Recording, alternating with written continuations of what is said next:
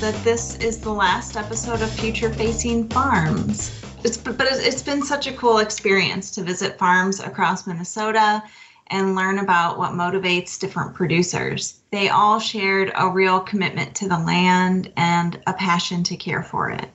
I guess all good things, they say it must come to an end, but we know that at least the work that the farmers are doing is going on. That's right. So we've been to small farms and large ones. We've been on tours and had long conversations about conservation.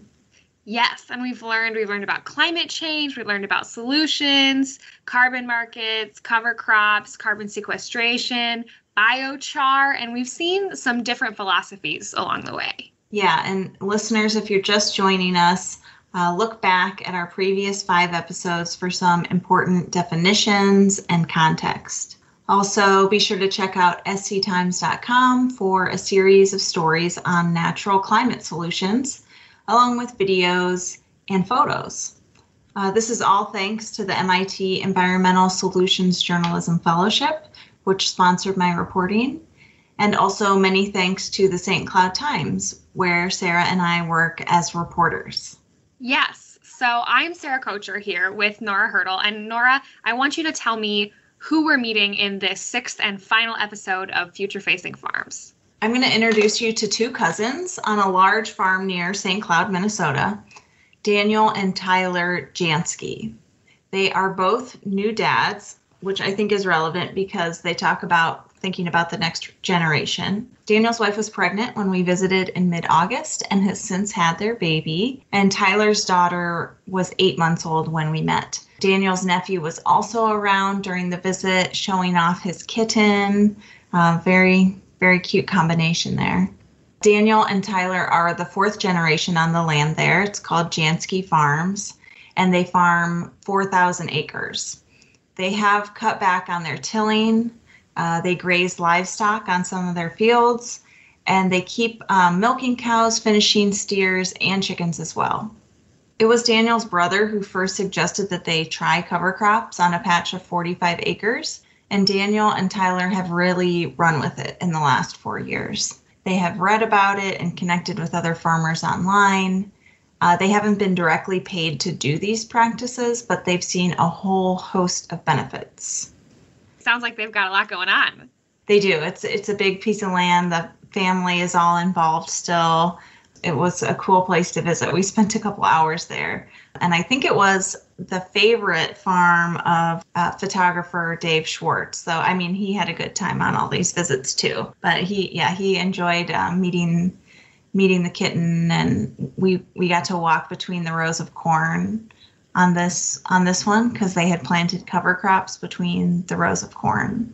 One of the benefits that Tyler and Daniel have seen is that the cover crops have been darn pretty, as Tyler pointed out in this next excerpt. And this is kind of a long clip, but you get a chance to hear Daniel and Tyler kind of talk back and forth about what they've seen and what they really appreciate about cover crops. Daniel is the first one to speak here. I think it saves labor. When we were doing full tillage, I think it took just as much time, if not more time in a year, than it does to go out there and cover crop. It's not only the time, it's the time, labor, and fuel savings. We burn 2 less tankers of fuel by switching from tillage to cover crops. So you start. And that's one thing too, carbon. The emissions and stuff like that, and not only that, but even the cost of the fuel nowadays. And the horsepower it takes for us to grow in acres much lower than it used to be. Yeah, and are you saving money on pesticides and? So that's before we had a crop rotation, pesticides were very heavily used because corn on corn, you have to put a pesticide in the ground to prevent bad bugs from taking your corn. Well, when you present a crop rotation or when you do something differently and your ecosystem functions by diversity. Mm-hmm. So when you have, for instance, the same crop monoculture year after year after year, they catch on to that, and then pretty soon, you have a crop failure or you have an issue. The amount of chemical used starts to increase, and Let's see, smoke stack. we would like to see it decrease. Not only as a operation standpoint as far as the cost of doing it, but the benefits you see by not using those things. Yeah. So Yeah, what else have you seen kind of in the broader ecosystem around since you started making changes? well, one thing I've never really understood what mycorrhizae fungi is. That's in the soil. That's in the soil. Yeah. The fungus And that breaks everything down into organic matter. that's one thing I never really noticed. And when you dig in a shovel before, you wouldn't have seen something like that. But you can see it. You can see it now when Yeah. there's growing roots in the ground. Okay. You can see it at work. I don't know. We do see an abundance of wildlife. Yep. We That's- we see more deer, pheasants, turkey. We feel like we see a lot more of that. With the presentation, like in the winter, that's one thing too. Is like when you do full tillage, there's nothing green. What are these animals feeding on? Yeah. And that's where it comes down to too. You're working with nature, not just by yourself or not just your operation, but they as a whole too are bringing benefit to your soil. And not only that, if I can give them something green to eat, maybe And then they're pooping in our field and Yeah. they're fertilizing it for us. So Yeah. that, and we just like seeing deer and stuff Yeah. like that. It's cool to see. yeah, that's definitely for me too. It's like when you drive by in the spring and there's 8, bull? 10 deer or 20 turkeys or whatever. You just see the result that I put something there and that animal has recognized and they eat it. And it seems like respect for one another. I guess it's kind of cool. Yeah.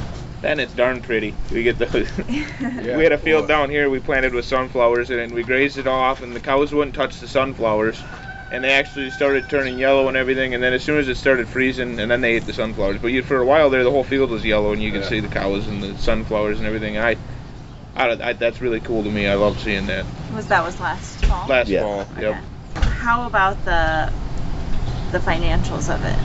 What has changed So- in terms of like profit margin? We haven't seen a whole lot of difference in profit margin. It's about the same. as The conventional ROI tillage. is pretty similar. What we have seen is with the cover crops, like we have canning peas that we plant in May, and then we pull them off in July, and we can plant a diverse cover on it, and then graze beef cows on it. We get the calf out of the beef cows, so you're kind of double cropping in a way. And being in this northern climate like that, to be able to double crop, I feel there's a huge benefit to that. Is that you have that diversity so you have less risk, or you're spread out your risk? Yep. Spread out Okay. risk, yes. And And you're doing more. We're doing more with 1 acre today on that acre of peas than they did 20 years ago. And by grazing and growing the cover crop on it, by properly grazing it, not overgrazing it, we feel like we're building soil and organic matter all in one. Okay. So we're benefiting the soil all while making it more efficient. another thing I guess too is when we were on full tillage, a year like this year would have been very expensive. I think we could both agree. Oh, that That- would have been terribly expensive. We'd have been changing plow shovels every day And Because basic, of the drought? because it's so when it's dry, yeah, the the ground steel is gets more abrasive, and yeah. Okay. not to mention the parts that we'd be buying because everything pulls hard when it's just dry. It's interesting to hear him talk about sort of the economies of it because, we think about the environmental impact that we've been hearing of these cover crop strategies. So it's interesting to hear him talk because, at a basic level, you kind of think like, okay, more crop equals more labor, right? But what he's saying is when we've implemented these cover crop strategies, actually the economies of it mean that we have, less tilling or different type of tilling actually means less labor and, fewer costs on pesticide. And to hear him talk about that is really interesting, sort of how it impacts them in terms of, the economies of farming. But then it's also interesting to hear them say later that they don't think that it's had a huge financial impact on them to make this switch to cover crops. Some of those ideas have come up in different ways in different interviews with other farmers. Like when we went to Dream of Wild Health, the farm manager there talks about how, we don't need to do all these inputs because we just need to help the soil do it on its own. On the other end of the spectrum, and this was not an episode of the podcast, but I talked to a farmer from Arkansas who is vice president of the American Soybean Association. Okay. And he is in a study right now, so it's early in the study, but he seemed a little skeptical that having cover crops would actually pay for themselves. Interesting. Yeah, but talking with folks around Minnesota, it seemed from the folks I talked to, there's a lot of intrinsic benefits, and also that the finances even themselves out. And then there's like the feel good aspect of it that the people I talk to experience, that they really enjoy seeing biodiversity on their land. It's the darn pretty factor. Yeah. Yeah. So I asked them if they would want to be part of a carbon market program, and they didn't seem interested in that incentive. So remind me real quick, Nora, what sort of things count in a carbon market, what those incentives, what we're incentivizing? Yeah, so the pilot program that I featured in a story, and that we visited some of those farms in the pilot project earlier, their soil carbon was measured early, and then they started using cover crops for the first time.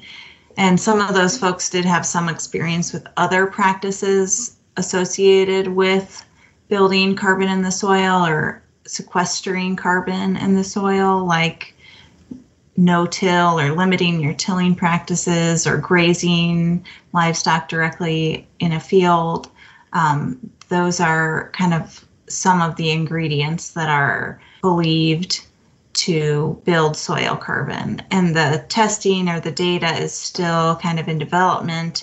That's kind of what everyone's betting on. And they're taking soil samples at different stages in the process, but they're also relying on some models where they're assuming that to some extent cover crops will indeed increase the amount of soil or organic carbon. So hypothetically, the work that the Jansky's farm is already doing with cover crops could fit into a carbon market program if they wanted it to. Yeah, and they have done some soil testing, carbon testing, and seen some increase. And then also anecdotally, they've seen a lot more going on in a handful of soil than they would have seen 5 years ago before they changed their practices. Gotcha. Not that we wouldn't welcome something like that, but we feel like it'd be better used to get the young, not that we're not the young generation, but not new young farmers and beginning farmers, give them instead of more incentive of a chance to do that. Instead of incentive, I think they'd be better off with research. And that's becoming more and more popular amongst farmers, and Facebook, it's a great network. People can share the results. Okay. And I think that's a positive change for people that are curious, and they join these Facebook pages, and they're curious, and they see, well, this person tried this and they had great results. I can see it. They showed me pictures. They had their results, the return on investment, that kind of stuff, on what they've done in a practice or something they've tried. Mm-hmm. And that's what I think is going to get more farmers intrigued. Than some, I guess, would be drawn by the incentive to do it, but I feel like more people want to know from a return on investment standpoint how they're going to make money doing things differently than they've done for 3, 4, 5 generations. The Nature Conservancy funded some research. Counties with higher cover crop rates were higher there in part because of word of mouth. So neighbors sharing their experiences and then that kind of being a little contagious. The neighbor sees it worked for someone else and gives it a try. Yeah, colloquially, that makes sense. If your friend goes to a really good restaurant and they tell you, gosh, I had such a great time at this restaurant, wouldn't you want to go check it out too? You know what I mean? It makes a lot of sense. So it sounds like then if we're interested in implementing cover crops more widely, it sounds like those early adopters are really critical in getting the ball rolling for other people. Right. And then having an open channel of communication. Yeah. There's so much more that I want to share about the Jansky Farms. Like each fall after harvest, Daniel looks forward to making his cover crop plan for the next year. he also planted a pollinator strip that's been used by a beekeeper to produce some honey.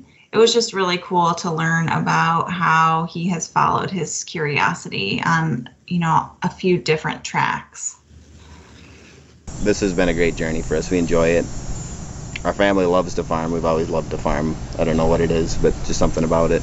And I guess the more and more I learn about cover crops is I hope that I leave this land better than I found it. And I hope that someday maybe the next generation can do the same and leave the land better than they found it and not erode the soil and leave something behind that the next generation can prosper from and use, and not degrade something to the point where we can't sell this to the next generation or gift it to the next generation. I love hearing how he looks at it as like a learning experience. I mean, it makes a ton of sense in retrospect, but it's great to think about sort of like his farm being a big, like, personal science experiment. I think that would take, I don't know, sometimes it's scary to try new things, sometimes it's scary to try new things, especially when it's your livelihood. So it's cool to hear him talk about how he's sort of taking some of those, risks, if you will, to try something. Oh, yeah, for sure. I mean, for sure there's risk. And I think, this is a business for people, and it's their livelihood. So not only do you don't want to mess it up because you can't afford to, but you don't want to mess it up because, you're trying to take care of the land, and to do something really out of left field is scary. It's balancing, the risk reward. I think it probably takes a little bravery. So.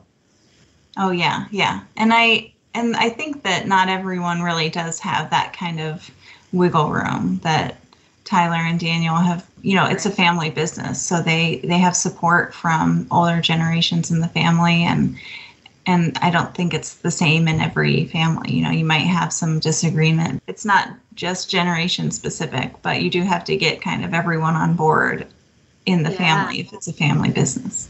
Yeah.